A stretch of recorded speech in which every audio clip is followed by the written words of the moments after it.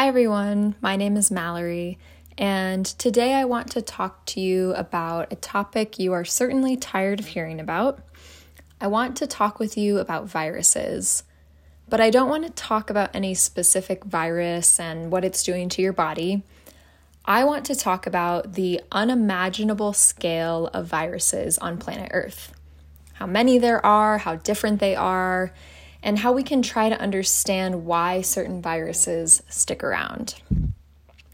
So, viruses are the most successful army our planet has ever seen. They've colonized every inch of Earth, from plants to animals to bacteria and everything in between. We find them in rainforests and deserts and under Arctic ice. Yet, even though they are so ubiquitous, not all viruses are equally successful. Some settle within well-defined borders, living in, let's say, one species of squirrel monkey that resides in the Bolivian rainforest. This is true. Others are much more nomadic, traveling across the world by jumping between species. Let's say from bats to humans. I think you might know where I'm going with this.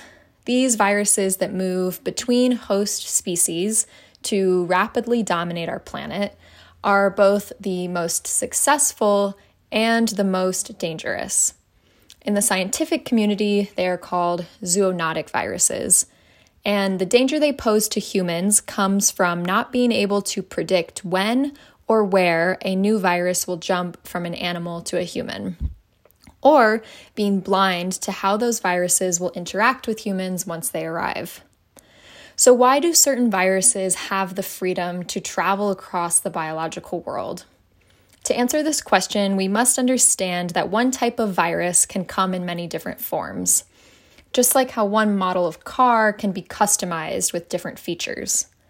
Viruses of the same type may also have different features that allow them to thrive in different environments, like how snow tires allow you to drive faster on ice. However, those features may not be useful until the virus stumbles upon the right environment. So, a virus population that is made up of many individuals with different features has a higher chance of bumping into a host that it can infect. To properly explain the importance of this, I am forced to finally bring up the elephant in the room. Like I alluded to earlier, the SARS-CoV-2 virus that is responsible for the ongoing COVID-19 pandemic jumped from bats to pangolins to humans. Each jump was possible because of a mutation in the viral genome that allowed it to enter a new type of host cell.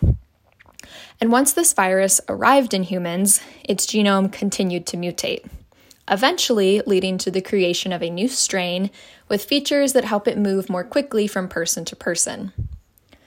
My research is focused on understanding what kind of genetic features aid these zoonotic viruses in adapting to new host environments, in the hopes of someday using that information to quickly develop vaccine and antiviral treatments against viruses that spill over into human populations.